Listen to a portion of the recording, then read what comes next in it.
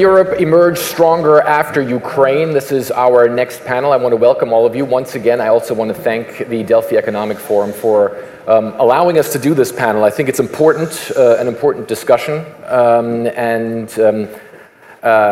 Our guest, Alexander Stubb, of course, basically needs no introduction, former Prime Minister of Finland, now at the European University Institute, obviously someone with a great wealth of knowledge. And Alex and I have decided that we're going to have a no-holds-barred conversation. He was saying I'm going to grill him. So I think why don't we just start that way? Will Europe emerge stronger after Ukraine? I would say it's not looking good, is it? I'm the eternal optimist, so I say I actually think it is looking quite good. I'm an EU nerd. I've been doing this stuff for the better part of 30 years, starting all the way at the College of Europe in Bruges.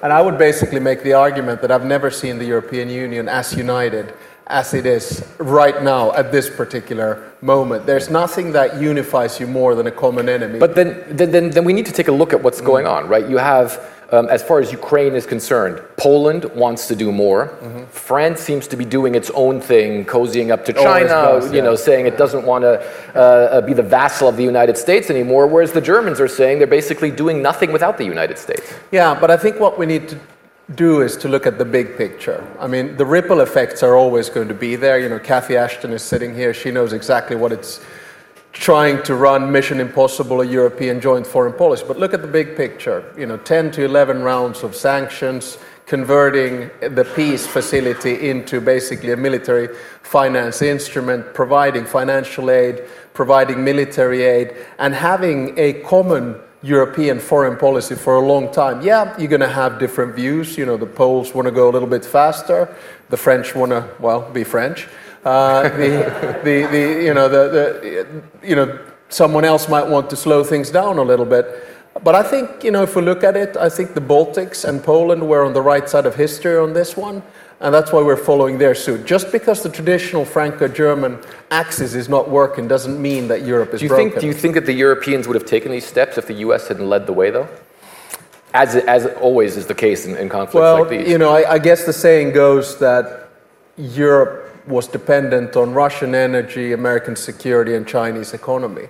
Now, after this, we can drop the Russian energy part. Certainly, American engagement was the tipping point that drove us. But I have to say that after a couple of days of back and forth, the determination and the speed and efficiency of the European Union and its unity has been remarkable. And I think, credit I think to Ursula von der Leyen, also Josep Borrell. I think one of the tipping points that people forget is actually, do you remember that Lavrov sent this letter to all the OSCE countries about a new European security system? And what did Borrell do? He got all the EU foreign ministers together and answer that letter together. Yeah, but you have Ursula von der Leyen, who she has done a lot, and she's obviously completely positioned the European Union, saying they stand behind Ukraine, they need to do more. But on the other hand, she also said a while ago that the EU needs to get together and provide ammo for Ukraine. And now, once again, the European Union is not, or the European states are not capable of doing that. They still have no agreement to do that because the Poles want to do it quickly, the French want to produce only ammo in EU countries, and the Ukrainians are dying. Okay, well, rewind to 2008, the war in Georgia. I was mediating peace together with Bernard Kouchner. If someone would, from the European Union, at the time, I think it would have been Solana, come out and said, we need to provide with ammo, people would have looked, are you crazy?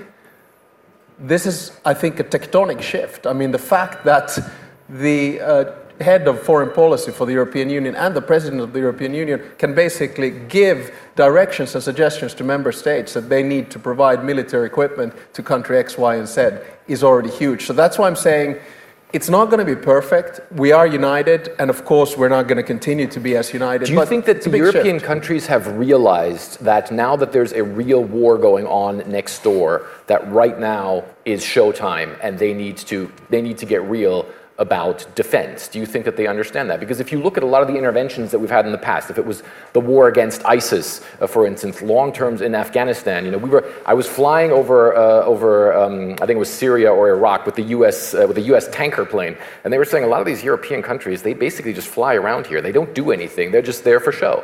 But now they need to get real. Well, yeah, no, I went to see our troops in Afghanistan as well, and it didn't look like they were just flying around. But no, I think, what basically happened, as I said, when you have a common enemy, it forces you to deal with a particular matter.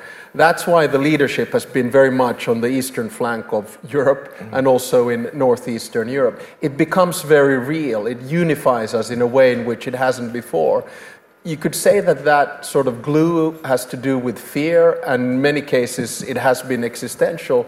I sometimes wonder, and what keeps me up at night is that what would have happened if Putin would have walked into Kiev in 48 hours, as had been predicted, and the Ukrainians would not have been able to push back. Then I think the West would have looked very weak. But this actually now gave us a boost of steroids or whatever you want to call it. Do you think that the things that, for instance, Olaf Scholz says or other EU leaders say as well, that they're going to keep providing Ukraine with help for as long as is necessary, is correct, is true, and is it true if there's a different president in the United States?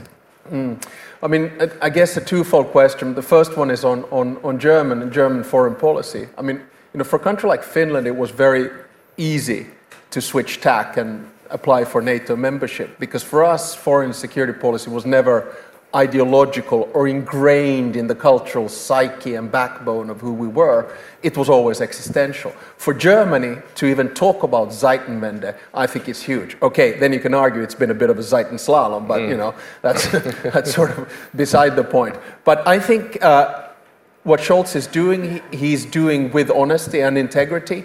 Whether we can hold that line for very long, I don't know. I actually think, and we talked about this a little bit in our prep as well, perhaps we're in a situation whereby we'll have to see what the spring offensive brings, and then after that there might be a ceasefire. Then the American issue, yes, of course, it's always in the back of our mind. Having said that, I haven't seen the transatlantic partnership as strong as this since the Cold War. Mm-hmm. And you think that countries like Finland, countries like Greece, might step up a little more and give a few more tanks to Ukraine as well? Because especially Finland, before the tank deal was announced, the Finns were talking quite a big game, talking about how they would contribute, and now I think it's 3 mine-rolling Leopard 2 A4s. Yeah, I mean, Finland, first of all, has one of the largest militaries and the strongest equipment in Europe. I mean, I think we have 280 tanks. If you take armored vehicles on top of that, we're a little bit over 1,000, of course, because Patria provides them.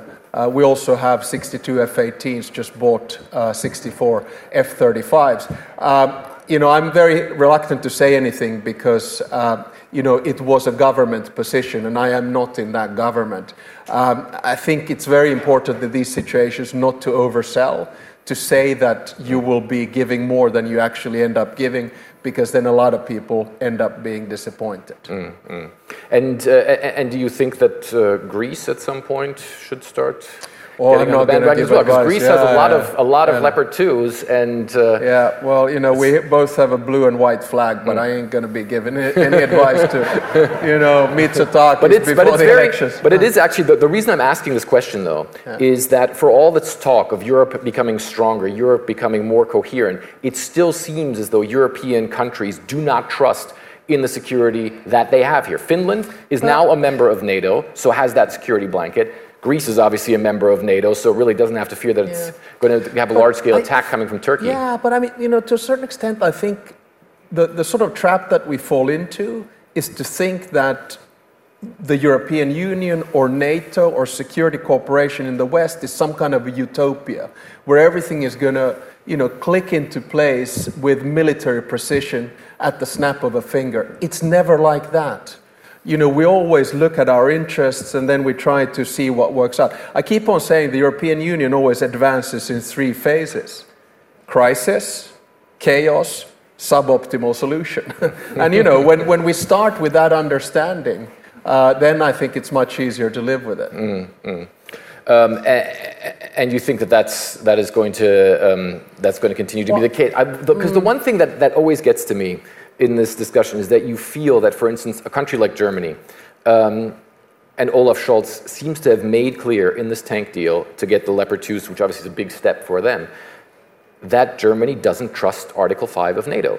And other countries seem to be doing the same. Olaf Scholz went to the United States president and said, I am only going to allow countries to give these tanks to Ukraine if you give Abrams to the Ukrainians as well, which the US had said, the Ukrainians really can't use Abrams very well on the battlefield because they're a maintenance disaster.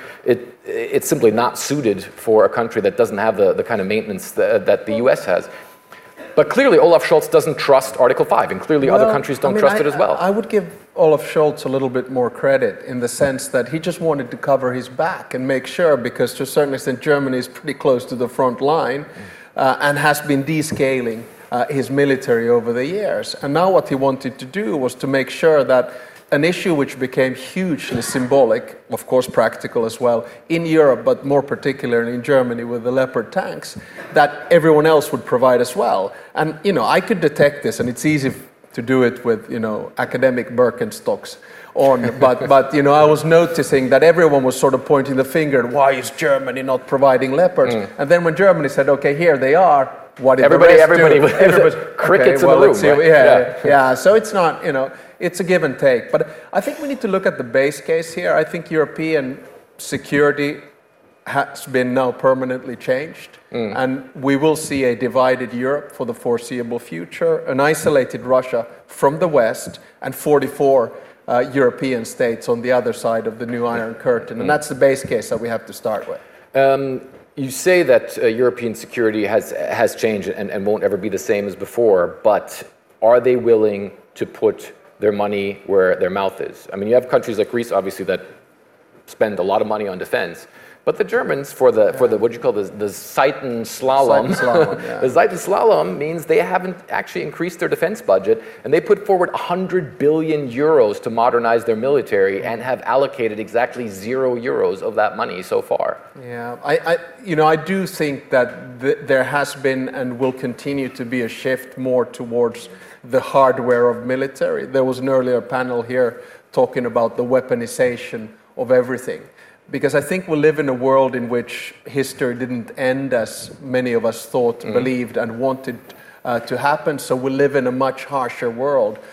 So you're going to start seeing a shift of European countries more towards the 2% mark and the rest of it. But it's, you can always find then differences in the timeline, that's for sure.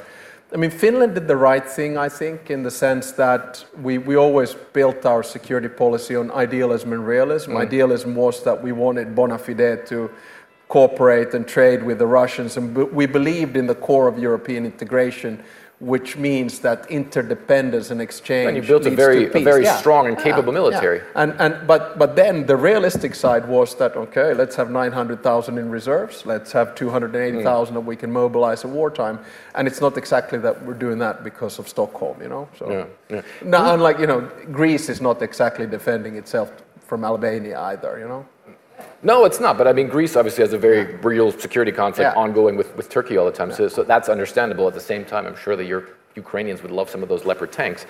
The new he's German, so that's why he talks about the Leopard tanks all the time. Well, it's a big elephant in the room, isn't it? This new Europe, which you say is or believe is going to or is already emerging stronger, who's leading it? I don't think anyone... Because that axis of Berlin and Paris doesn't seem to be the sort of center of it all. I think in international relations and in world politics, we try to simplify things. And we have this sort of leadership fetish. We kind of think that every order in the world should be led by someone. But I think Europe has been a good example and laboratory of somewhere where we can talk about a leadership of the Franco-German axis, or the leadership in the persona of Angela Merkel, or now actually the leadership of Ursula von der Leyen. But in reality, of course, it's much more complex. And of course, if I branch out, and I'm working on a book on the New World Disorder, so bear with me a second. I think that we are witnessing a world which is not, as it used to be during the Cold War, bipolar. nor unipolar as it was right after the Cold War, but it's multipolar. And when you have a multipolar world, instead of having one world order, the liberal world order, which we're used to since the end of World War II, we will have multiple different orders in different sections. And this is the new sort of world order that's emerging. It's a bit confusing. That's a very interesting point. Can Europe actually play a significant role in a multipolar world, though, if Europe does not have the hard power to back that up? Yes, because it's a very strong economic player, but at the same time, when it comes to actual hard power, it seems as though the European nations shy away from that. They don't want that responsibility. It's a super good point, but let's simplify then. And here I'm paraphrasing a little bit Ian Bremmer, who's a good friend of mine. It does a lot of the analysis. So you could have one order, which is a security order. Then there, of course, you still have the United States, the only one that has military global reach and can send stuff immediately everywhere. Then you have a second order, which is an economic one. That one will have many different orders. I'll come back to that in a second. And then the third order that you might have is a technological one. And there the question is it state-based or is it company-based? So the tech side is going to be the super interesting. But on the economic order, here's my thesis. I think Europe needs to start driving a more, and Cassie's going to laugh at this, dignified foreign policy, which basically means that we have to stop taking the moral high ground and establishing conditionality with the rest of the world. I think the war in Ukraine has been a game changer because it forced the world to be against, for, or somewhere in between. And I think the global south will actually decide the new world order. And the Chinese and the Russians are playing much better with the global south. Might be a little bit transactional, that's fine. But we are way too arrogant, way too moralistic. And if we don't watch out, we're going to lose the whole liberal world order because the transactional cost for the global south is much better in the global east. Doesn't Europe have to find a sort of coherency within its foreign policies first, though? Because I'm sure that, if you talk to folks in Greece, I think that especially if you look back 10 years at the debt crisis here, I think a lot of people wouldn't see Angela Merkel as a savior, but more as someone who was trying to impose rules on another country and being quite condescending at that. Well, I remember... I don't want to talk about Germany. We talk about Holland and other countries as well. No, but I mean, here's one of my best friends nowadays is actually George Papakonstantinou, with whom I work at the European University Institute. And of course, during the financial crisis, we were on different sides of the fence. And we've compared a lot of notes. Why did it go the way in which it did? Why did the Northern Europe take the moral high ground? Why did it impose such tough conditionality? And it's really difficult to say. Did we learn our lessons? I don't know. Mario Nava hopes that we've learned our lessons. I think we have. But it depends on the nature of the crisis. Something like COVID, we realize it's an externality. We're in this together. Something like a war in Ukraine, we realize it's an externality. We have a common enemy. We are in it together. Something like a financial crisis or a migratory crisis is too transactional. It's too zero-sum. And then you have to defend your own corner. Did we do it the right way? I would argue no. Did we learn from it? I hope so. Or if we didn't, then George hasn't been convincing enough in my direction. Do you think that Europe, if it does become more coherent and if this and it becomes stronger, at some point will play a role in ending the war in Ukraine? Because we've heard here, and we had obviously Ukrainian panelists before saying there needs to be a military victory, but even a strong military showing at some point will lead to people being at a negotiating table. Well, this is kind of, Fred, where I want to hear more of your view, because you've been on the ground there all the time. And I really don't know what the end game of this is going to be. The way in which I put it in my brain is to say that we'll see a spring offensive.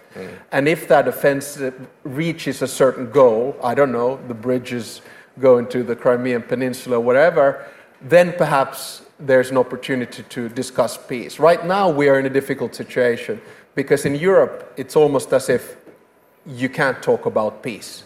Our narrative is the Ukrainians decide how they define peace. If they want it to be the borders of 1991, then so be it, and we help them to the last man and woman.